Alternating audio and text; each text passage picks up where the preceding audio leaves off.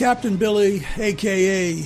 Bill the Mez Mesnick, Rich Buckland, the Mez in California, Bucky in Florida.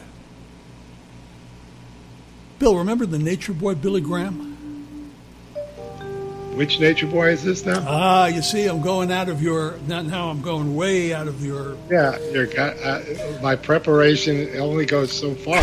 I don't have the vast knowledge, the encyclopedic knowledge of a Rich Buckland. Are you familiar with the nature boy Ric Flair? Oh, don't go there.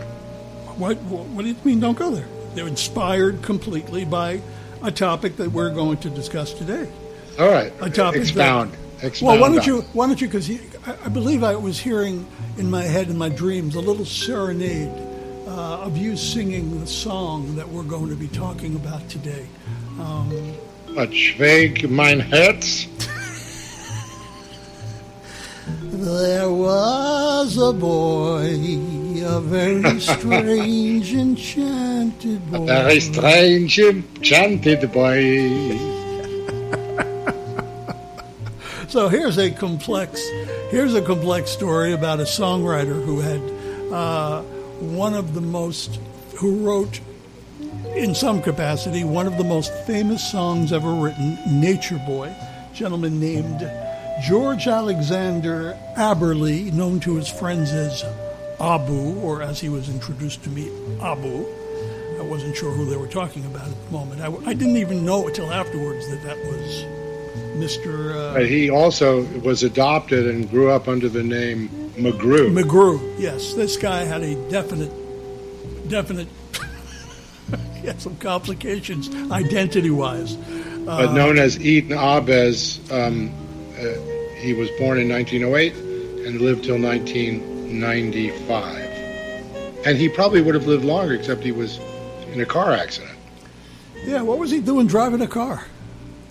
I don't know. He was 86 years old, but this guy was very healthy because he lived the nature mensch lifestyle, eating only raw fruits and vegetables.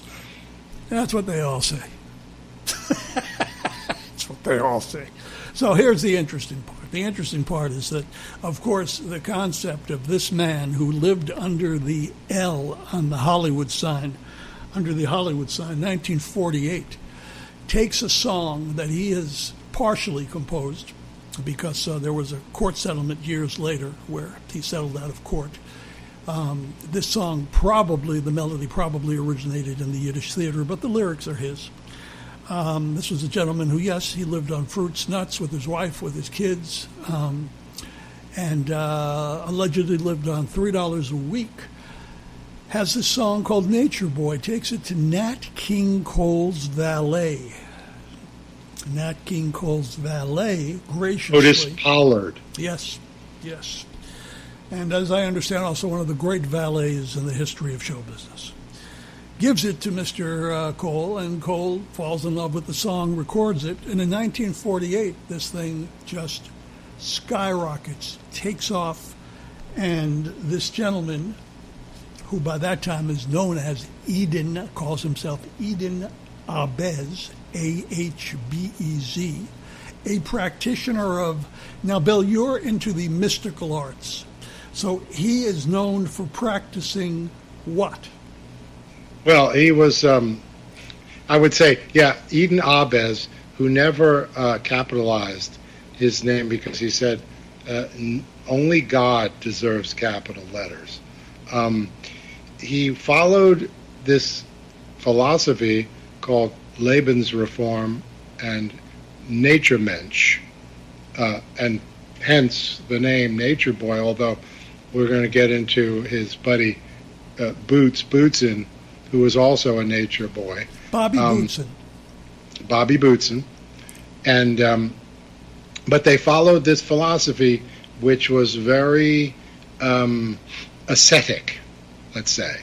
And the idea was to live as close to the earth as possible, hence why he slept under the stars under the Hollywood sign.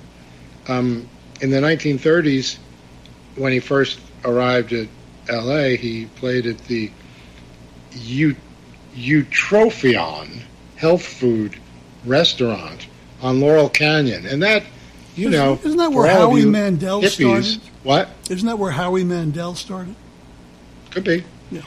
All these health food crazes of the 1960s were predated by this movement, the Nature Boy movement of the early part of the century.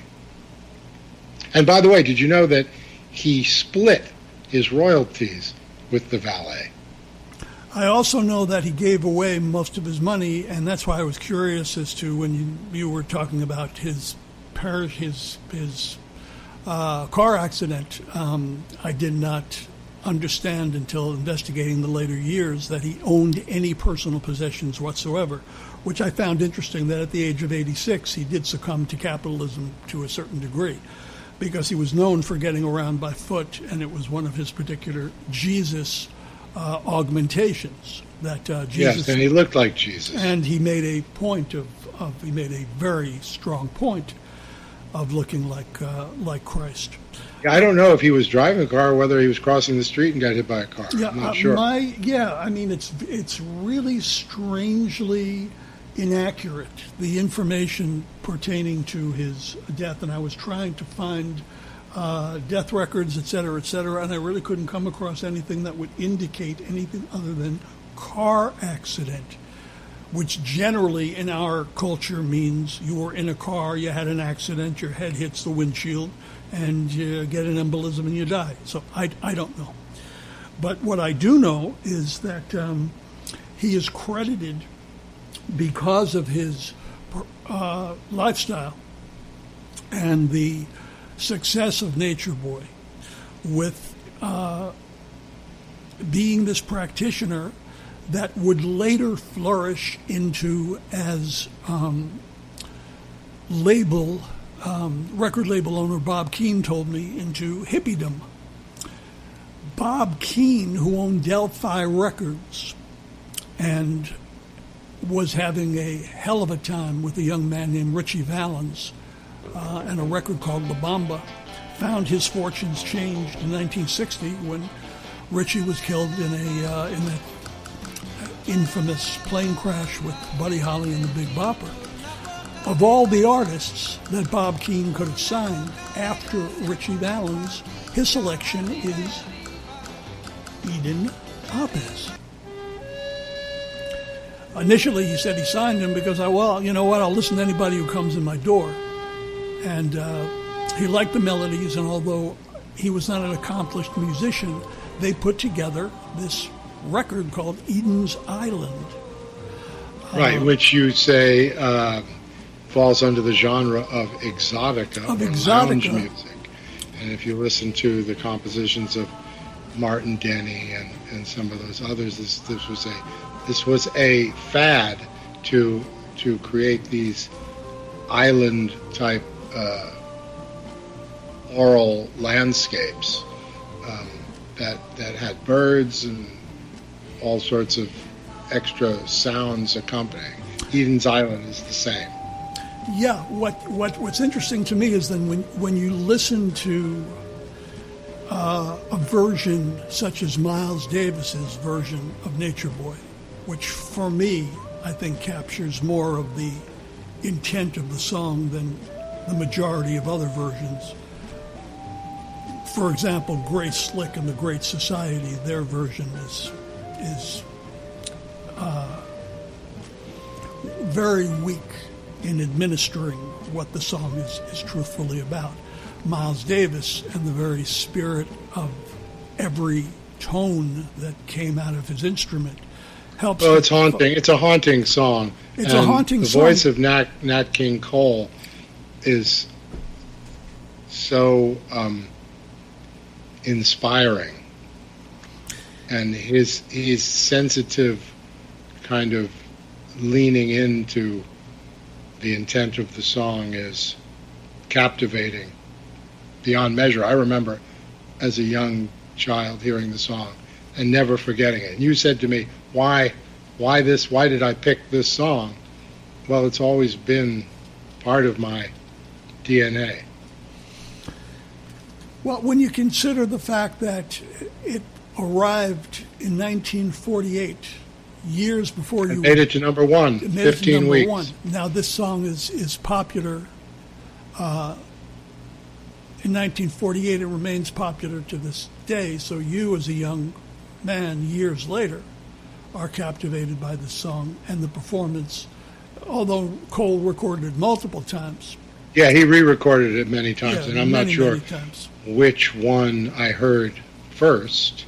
Because there are intonations in the very earliest recordings that he seems to work on gently as other recordings proceed. And I was listening to about 5 or 6 different versions yesterday evening, and it's interesting how he begins to play very gently with the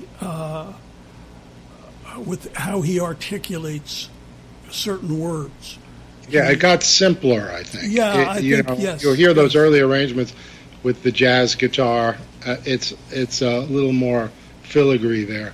And also, when you're accustomed to singing the same song, it's one of those difficulties that Nat King Cole had, as with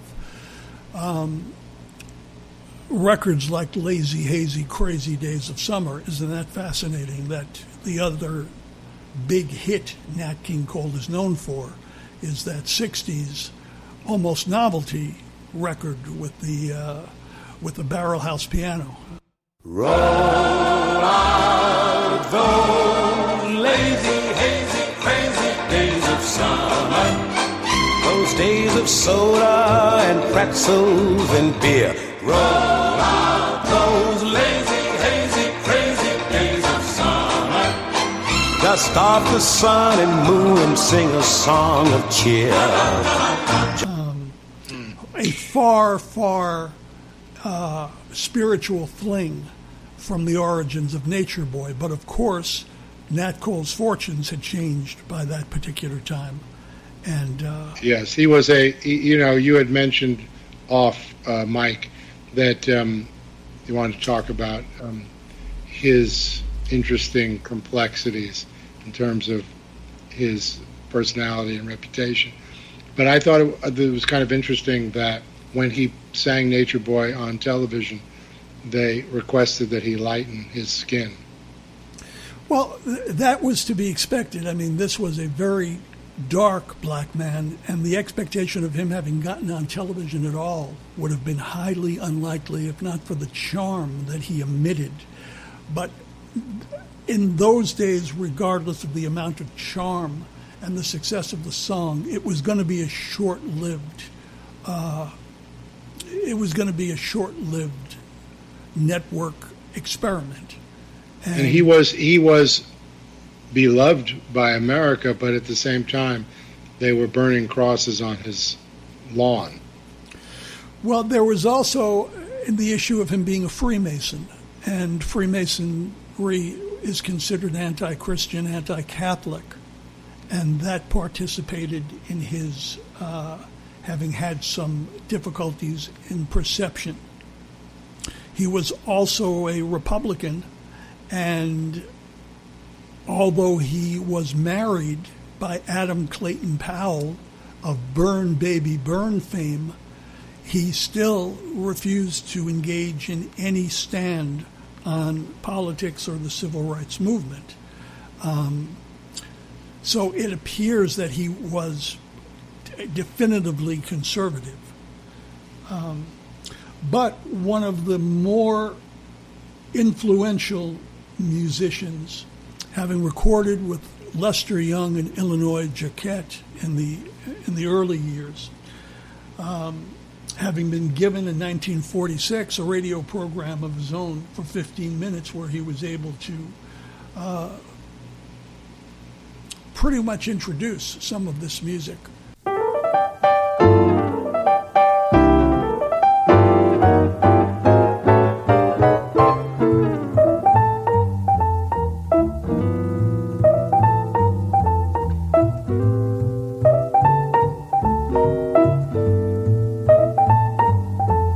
If you ever plan to motor west, travel my way, take the highway, that's the best. I get your kicks on Route 66. It winds from Chicago It introduced to you in the LA. fashion that it was this cross between lightening it, and there was some whitening, but it was still a way to be able to bring the music of black artists to a radio audience. Yeah, he was one of the major figures in crossover during that period. Once he accepted string arrangements that so many artists needed to do. Route 66, I Love You for Sentimental Reasons, Frosty the Snowman, Mona Lisa. Mona Lisa, Mona Lisa, men have named you. You're so like the lady with the mystic smile. Orange Colored Sky, and of course, Mona Lisa, Too Young. Mona Lisa, men have named you. So you look at these, some of these songs are his version of the Christmas song. Chestnuts roasting on an open fire. Jack Frost nipping at your nose. Yuletide carols being sung by a choir, and folks dressed up like Eskimos. Everybody knows. That was what, Mel Torme's song? Going My Way, yeah. There's a composition for the ages. If you talk about, trying to define an American holiday and not get too religious about it, Christmas song covers every single base. Brilliantly written by Mel Torme. Cole's version was very, very successful. I think of Cole's version before I think of Nat King Cole's version. I'm telling you that his voice was like a saxophone. It's like Stan Getz or something. I meant to say I thought of I think of Cole's version before of Bing Crosby's version, although Bing Crosby got to sing Christmas song in Going My Way. Had a much larger audience, of course. Well, he had White Christmas, and that was his big. That was his opera hit. Yeah. So written by a Jew. They were. So we go back to this theme that all of the Christ-like entities that have found their way into our popular culture actually were originally residents of the Yiddish theater. And there were great melodies, and there were great opportunities for all the great showbiz artists of the only ones who didn't deviate were, of course, the hardcore Jews like Eddie Cantor and Al Jolson. They were not about. Well, you weren't supposed to be too Jewish, but you had to be Jewish enough. The people who ran the movie studios, and possibly the record companies too. Not sure about that, but they had non-Jews playing the parts. But yet, the man who made the first talking picture, if we don't include Don Juan, with its sound effects as being a talkie, was encouraged to record his songs in Yiddish. Yes. So there are exceptions to the rule. Oh, mama. Because he did it so well, and because he had this cantoral style. And those recordings were very popular during the day. So that's why we cite Herman Yablokov, who wrote Shake Mein Herz. Shake My Nuts? Schweig Mein Herz. Oh, okay. Excuse me. I'm sorry. I thought you said shake my nuts. Shavvyg. Okay. Schweg. Now, this is the gentleman, what we're talking about this is the original melody for Nature Boy. Yes. Right. And it was, he got the 25 grand when he settled out of court. Right. So, I think Abes, as you said before, he wasn't concerned with money. No, he was not concerned with money. Nature Boy, and allegedly, and once again, there's so much allegedly to be put in here because the lives that these people led were not documented as average as normal lives are of celebrities of the era. We're talking about someone who lived outdoors, who was considered. You're having this movement of poetry, art, and drug experimentation on the East Coast, and on the West Coast, you're having this new experiment into health and this religious lifestyle. Although there talk about your encounter with Avi.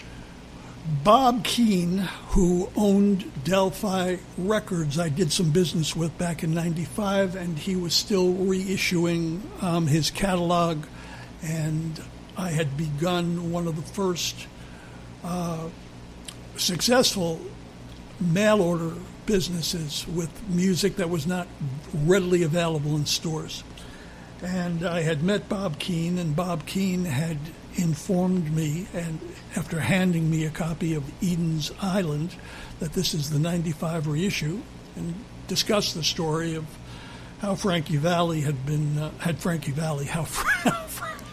how Richie Valens.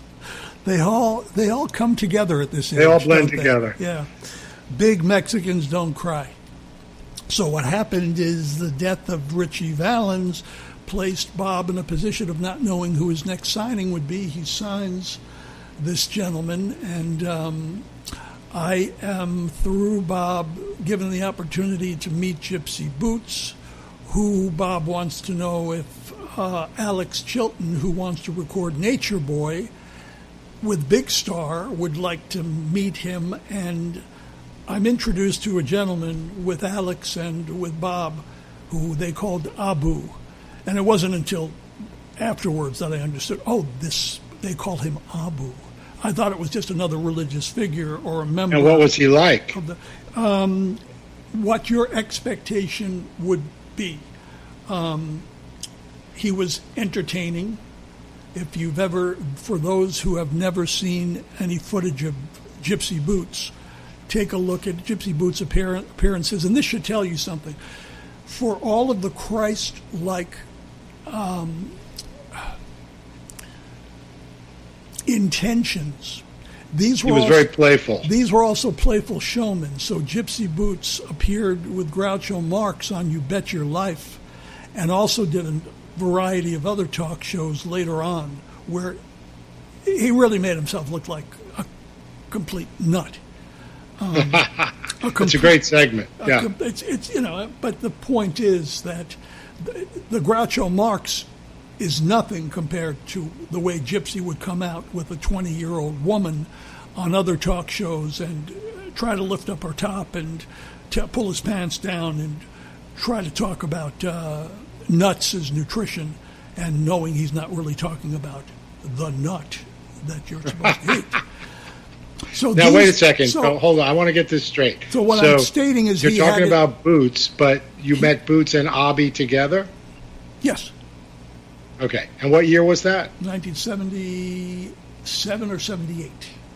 77 or 78. So that was about 20 years before Abes died. So he was in his 60s. So he was in his 60s. Very, very playful, but there is the sense of showmanship. And you don't know what really occurred, what happened to him between 1948 and the success of that recording. But from what I could witness, from what I understood, he lived in Sunland, which you say is close to you, where you live. Yeah. He was still living outdoors. He had a son who drowned, I believe, and his wife. Yes, his wife. He had a lot of tragedy. His wife died of leukemia. At the age of 47. And his son was drowned. At the age of 22, I believe. Yeah. So he was pretty well a figure who was left to his own devices in this world. And really not much is known about those later years. He had money, but we presume that the royalties, which he split with the valet who handed Nat King Cole the song, as well as with all of his fellow Nature Boys and girls, this went very, very quickly. And the accounting of the royalties is difficult when you consider the hundreds of recordings of Nature Boy. Wow. It's an interesting. It's interesting. He should have been one of the wealthiest songwriters to have lived, given. It shows you one song. You hit one song, you could be set for life. And if you take care of your money, you can. Yes. Now the reason that he recorded one last, Nat King Cole recorded one last time while dying of cancer, is because he needed some money to leave to his family. I don't believe any such concerns entered the mind of our friend Eden. I just think that monetary issues were out of his domain. So we'll never really know how much money that song has made for the people who created it. We can gauge how much it made for the artists, the other artists who recorded it, for the artists who recorded it, and for the record companies, for the publishers. But we're not really sure how much money that he actually saw, which is fascinating given that it's one of the most famous songs. I would have to say it's one of the top 100 most famous songs ever written. I would agree with that. And he could only do it once. Sam Cooke recorded Lonely Island, and it hit the charts, but nowhere near the success of this, because there was so much more attached to it. You have Nat King Cole, you've got the Hollywood sign, you've got someone living under that famed Hollywood sign, which already had other connotations to it. The history of some songs just transcend, the notes and the music and the lyrics and become sort of spiritual packages. Yeah, and how they become that way is through the development of a culture that gives us information, plays records on the radio, and tells us about the artists whose careers are being translated through this music. But what do we really know? You're talking about us. We're talking about us. So speaking about talking about us, I would be remiss, and I bring this up only for one reason, because prior to going on the air, and we'd be remiss to not complete this picture, because there are some that believe that Nature Boy was autobiographical, that Mr. Abes was referencing himself. Bob Keane stated that he was told by Abes himself that Gypsy Boots, Bob Bootson, was the inspiration. But you informed me earlier that there is information that a gentleman by the name of Bill Pester was actually the inspiration. But the problem with Mr. Pester is that he has a history that many would like to forget, although he is credited, or was credited in some circles, with being the original hippie. You could say that Abes was the original hippie. You could say that Gypsy Boots was the original hippie. Bill Pester, by many, was proclaimed to be the original hippie until he was hit with 10 counts of copulating with a minor. Yeah, I think that's a good, concise statement of the controversy. So I do not want to cancel culture, Mr. Pester. Whatever his likes and dislikes were, and whatever his difficulties in the world were, there are many who translate his early life as being the precursor to the flower power generation. Yeah, the research that I did led me to this information that William Pester, an immigrant from Germany, predated Boots and Abes in the lifestyle, and this movement, Lebensreform and Naturmensch, were German of a German origin, and that he was known by those people as the first person of that ilk, and he was camped in Palm Springs area, and people would come and visit him. Yes. And so it was formulated that perhaps Abes was a disciple of Pester. Although there is some information citing that they never actually even met. Well, there you go. That's the controversy. And that's the controversy. And so these are all from the mouth of the man who signed Abes. Through the readings and research that we attempt to do, there are still these disconnects. Right, and if you say you were told by Abes himself that it was written for Bob Boutsen, then we have to go with that. I mean, that would be my suggestion. But as the years go by, it's funny how people's stories do change, and maybe Abes changes. Are you thinking that maybe Abes canceled Pester? It is quite because of his. It's quite possible because there were these concerns that these nomads were with very young disciples, as we came to be concerned with during the Manson era. The same thing existed back then. The same. That's possible. Same thing existed. Rewriting history. Right. If Charles Manson had 12-year-old followers, it is pretty likely that these the nature boys had very young female disciples as well. So maybe there were things that Mr. Abes did not want to be connected with, and there were certainly things, given the humor and at times outright misogyny of Gypsy Boots, that leads us to believe, of course, it's a different time, it's a different age, but like Nat King Cole's association with the Freemasons, it was an organization that didn't allow women. So women were secondary in all the movements we're talking about now. Mm-hmm. And it wasn't until certain women, blonde and buxom in stature, that Gypsy would bring on talk shows with him, gave him an extra edge in gaining some attention. So these are all complicated parts of the history. Well, Boots became a savvy manipulator of the media. Oh, kind of an early version. I think he learned a lot from Abby Hoffman. I think he learned a lot from the Yippies. I think he learned a lot from Wavy Gravy.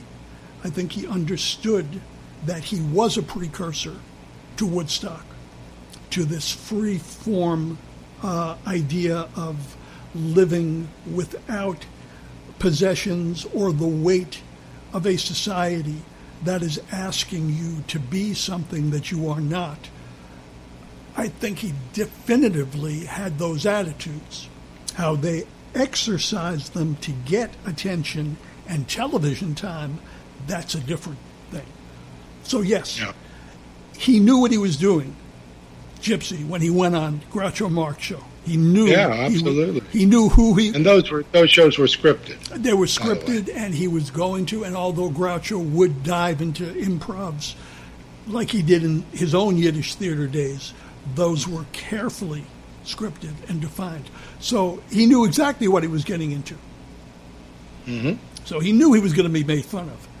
And as the comments online for that clip that you say you first saw in the DVD collection, they just think he's a nut.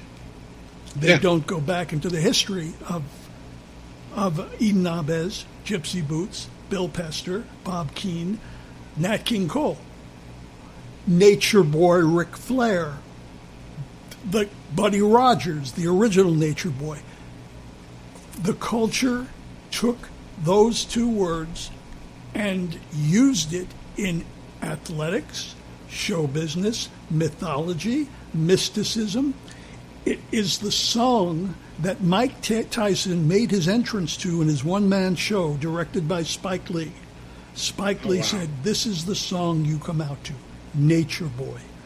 It was featured in the film The Boy with the Green Hair, a very, very popular film of its time. So I remember that. It is in the culture. It is ingrained in the culture, from one end to the other. And so let's favor the audience now. And always in a very entertaining manner. As wrestling was entertaining, as Boots was entertaining, as Ahbez, for all of his spirituality, he was a showman. So we have to keep all of this in mind when we're discussing what we're about to hear. The very spiritual, as you say, the voice, this almost like Charlie Parker on an evening where he doesn't have an ounce of heroin in him and has found his place and peace in the world. Mr. Nat King Cole, Nature Boy.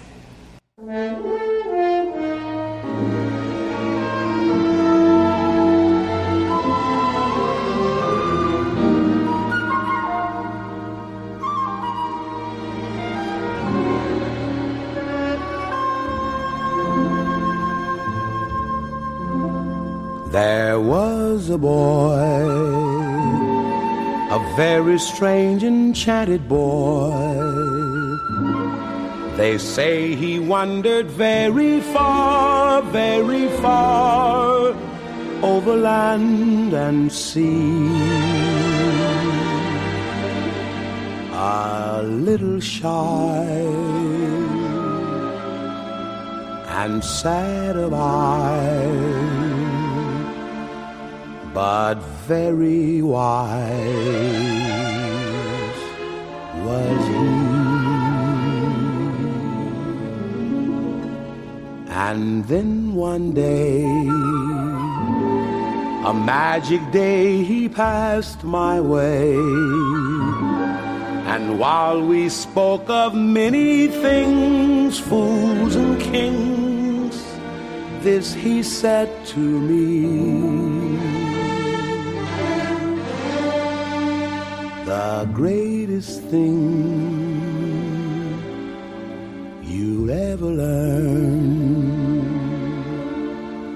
is just to love and be loved in return.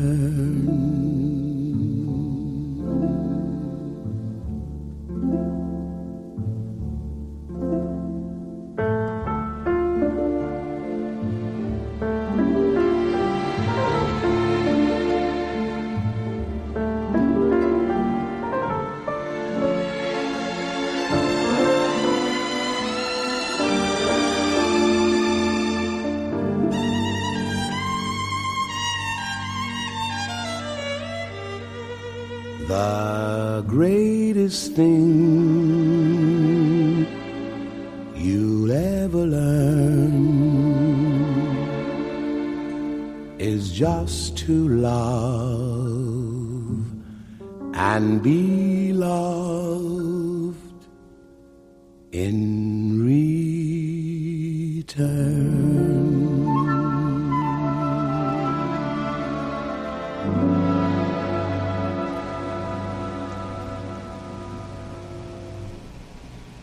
Well, I thank you very much for making this a topic for this program. I'm so glad that it came to me. Yeah, because there are so many elements to it, and I had forgotten so much of it, and it wasn't until I'm looking, and my wife says to me, you've got his original CD, because she's the one that does all my categorizing and organizing. And I had forgotten completely, and it's got it's the 95 reissue, and I'm going back in my head about everything I know about Nature Boy, and about Mr. Abez, and about Gypsy Boots, and my interaction with Bob Keane, and actually having been in the presence of the man they called Abu. And not to mention Alex Chilton, who we will possibly talk about another time, because it brought to mind, it was Alex Chilton that introduced me to Jim Carroll, and I think those are two individuals who down the road stack. It was Alex Chilton who introduced me to the Box Tops. To the Box Tops, and it was Zachary who introduced me to Alex Chilton, John Zachary, the talk show host, as a teenager. So it's funny, the life I have led. I'm going back in my interest in show business. And I was thinking about this last night as I'm going through all this, and I can't stop obsessing about all of these different encounters I've had. From the time I was a child on Wonderama with Sonny Fox, I have had these encounters. And Sonny Fox just passed. Sonny Fox died this year, and he was a gentleman, and he gave me my very first paid television work. Wow. This is fact, not fiction. Paid television. Paid television work. What were you paid to do? I was paid to do sketches. My mother worked for Ted Bates, an advertising agency, and they did work with Wonderama and other Joe Franklin, other New York programs, and she would get me tickets to be on Howdy Doody, to be on any show where they had kids. Wonderama was a show where Sonny Fox interacted with the kids. He interacted with me about Telstar and wanted my opinion on Telstar, in which I got up and did a Jackie Gleason impression, citing my scientific knowledge of Telstar. Sonny was enamored with my outward demeanor. Now, do you have a clip of this? Those were all erased. In those days, I wish I could see that. They used the video. You're not the only one. I remember seeing them when they were aired. I'd never had seen them again, so the memory is only in my head from when it was televised. As I'm sure you know, they used that videotape back in the day to reuse and reuse and reuse. They did not archive those shows. So after that, I was given 2 commercials, Tasty Cakes and Wonder Bread, and 3 sketches. Child actor. 3 sketches to do. So that was my original intent going forward in life. Now, this explains a lot. I thought you knew all that. I didn't know any of this. You knew none of that. And how could I not know, being an actor? You and I lived together, and I never told you about my Wonderama days? Never told me that. Never. Then you missed this is the first I'm hearing of it. Then you missed my tribute on Vox to Sonny Fox, and you missed my giant Facebook tribute to Sonny Fox. Yeah, I don't subscribe to Vox, so yeah, I have to. And you're not on Facebook that much these days. What? You're not on Facebook that much these days. No. Because I told the entire story. The entire story. So in any case, yes, that's fascinating. I wonder how many other things there are that we don't know about each other, Bill. Bill, how many times have you been arrested? That's good. It's good that we still have things to learn. How many times have you been arrested? Need to know and you to find out. Yes. So we thank you so much. And, of course, at the end of the program, I will mention that you've been listening to Put on a Stack of 45s. We've become so comfortable with you that we don't even mention the name of the program anymore. We take it that you're going to see the link, you're going to see the program, you're going to click on it, and we don't have to identify ourselves. But we are going into our 50th episode of Put on a Stack of 45s, and the show where we do what we did today. We take a recording of note. We hope it's of importance to you. If it's not, maybe it's something that you will be introduced to and take a liking or loving to, and we'll introduce you to the artist. So we're going on 50 of these episodes, put on a stack of 45, invented and developed as by Mr. Mesnick, as is his wonderful show, Captain Billy's Magic 8-Ball, in which Bill sticks his hand into his 8-track collection. He goes into the magic treasure chest of 8 tracks, and he picks one out. And last week we had some great success with a wonderful tribute to Elvis Presley. Bill, it still makes me weep because you know my feelings about the king. Of course. And then next up is Bob Dylan and the band, the Basement Tapes. Basement Tapes. But this last one on Elvis is very short but beautiful record, His Hand in Mine, is available on our Dig This Facebook page and on our own Dig This page, and soon coming to other pages near you. And soon we're going to have a syndication deal that is going to allow us to be free and not have to do what others might do, which would be edit some of this shit. Bill is the only one I allow to edit me. And my wife. And my wife. All right. Yeah, I got to be honest. Okay.